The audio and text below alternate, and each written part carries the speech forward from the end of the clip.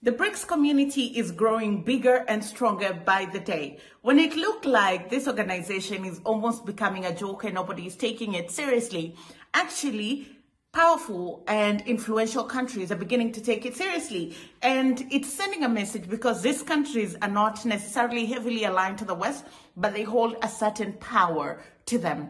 Hi there, how are you doing? Welcome to another episode of our conversations. My name is Indira Oganga.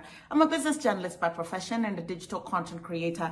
I love coming on here, having conversations about Black people, Africa, our empowerment, and how we can rise up and take our rightful place at the global stage. You can connect with me on social media at Indira Oganga across all digital platforms. So this week has been BRICS through and through and through, and there have been news coming out ahead of the BRICS summit that different countries had expressed their interest in joining BRICS. As you might know, the bloc is gaining momentum as the days go by.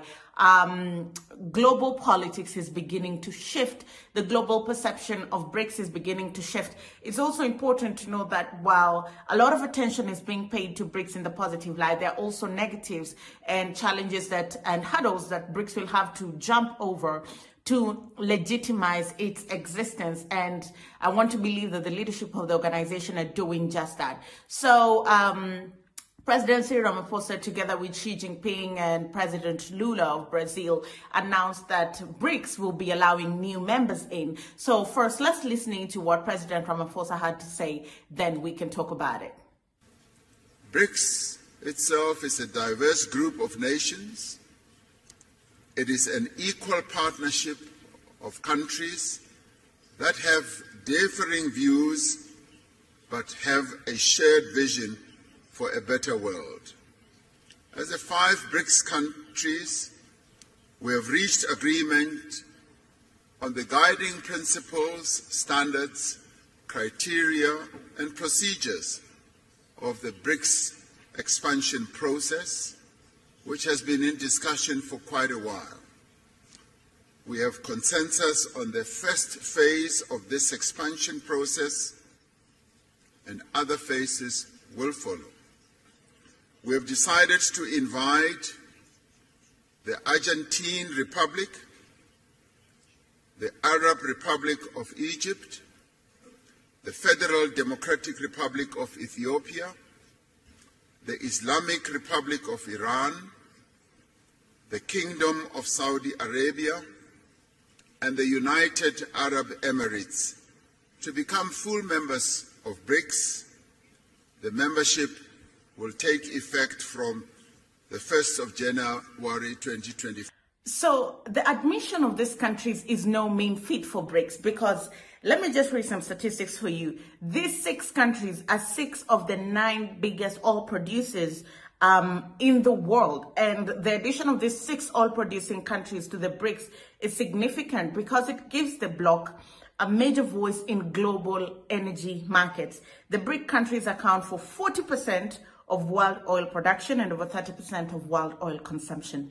Remember, it's all about power. It's all about ensuring that you align yourself with powerful players. We know that Saudi Arabia and United Arab Emirates, Egypt, Ethiopia, Argentina, they're almost neutral when it comes to their alliance and allegiance to the West, but the West allows them to play neutral because they know the significance. Saudi Aramco and all these other guys, the kind of power that they have in the global oil market and the say that they have, they can crash global economies when they stop producing oil. So that just means that BRICS is gaining power, it's gaining momentum, and I also think that the joining of these members, expressing interest, validates the significance, the impact, and the importance of BRICS as we actually know it. So it's such a good thing. From the outside, it looks fantastic. It's great PR. But I also think when it goes to the bargaining table, BRICS is gradually gaining power, is gradually gaining momentum. This is a bloc that says we are going to back our currencies and back our trade and our power on the natural resources that we have. And to be honest with you, I think that that is the direction that they're going, and they're staying true to their course. And along the way, they're going to amass a lot of power, because if you have natural resources and you know what to do with them, then that that is what makes you powerful. And it's the same thing that the president of China and also the president of Brazil spoke about when they said, BRICS is just an organization that is committed to growing. They're open to bringing on board new members, serious members, and also it's time that the world felt the ripple effect of BRICS, and I think all these members will add to that agenda. Let's listen in. This membership expansion is historic. It shows the determination of BRICS countries for unity and cooperation with the broader developing countries. It meets the expectation of the international community and the common interests of emerging market countries and developing countries. The expansion is also a new starting point for BRICS cooperation. It will bring new vigor to the BRICS cooperation mechanism, further strengthen the force for world peace and development. To the new members, to Egypt, to the United Arab Emirates, to Ethiopia, and to Iran. Now, the GDP of the BRICS is going up to 37% of the world GDP in terms of purchasing power and 46% in terms of the world population. BRICS will continue open to new members, and for that we also approved criteria procedures for future members. We also approved the creation of a working group so that we can study the adoption of unit currency as reference for the BRICS.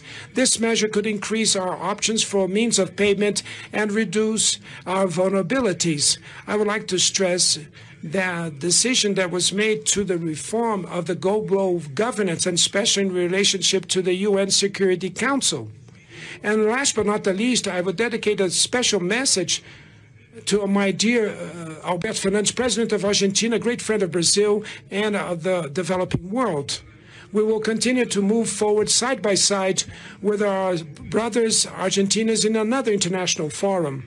We will continue to advocate themes with direct impact of the quality of lives of our peoples. All in all, I think this is a very powerful stand that BRICS has taken. It's also a very good thing. It just goes to show that people are taking BRICS seriously. BRICS is an organization that is growing at a really fast pace. And also, I think it goes to show that BRICS is also very committed to staying neutral in its policy with the West. You can remember that President Emmanuel Macron had expressed some form of interest, stayed lukewarm, but he had expressed some form of interest in seeing where BRICS goes and all that stuff. But, BRICS is saying very categorically, I think even with the members that it has admitted, it's saying very categorically that this is who we are and these are the people that you're going to work with, and good luck. Good luck bringing us down, and good luck catching up with us. That's all I had for you in this episode. I'll see you again next time. Remember to like this video because it goes a long way in showing the algorithm that people are enjoying this video. Share it with a friend and leave a comment down below. I'll see you again next time.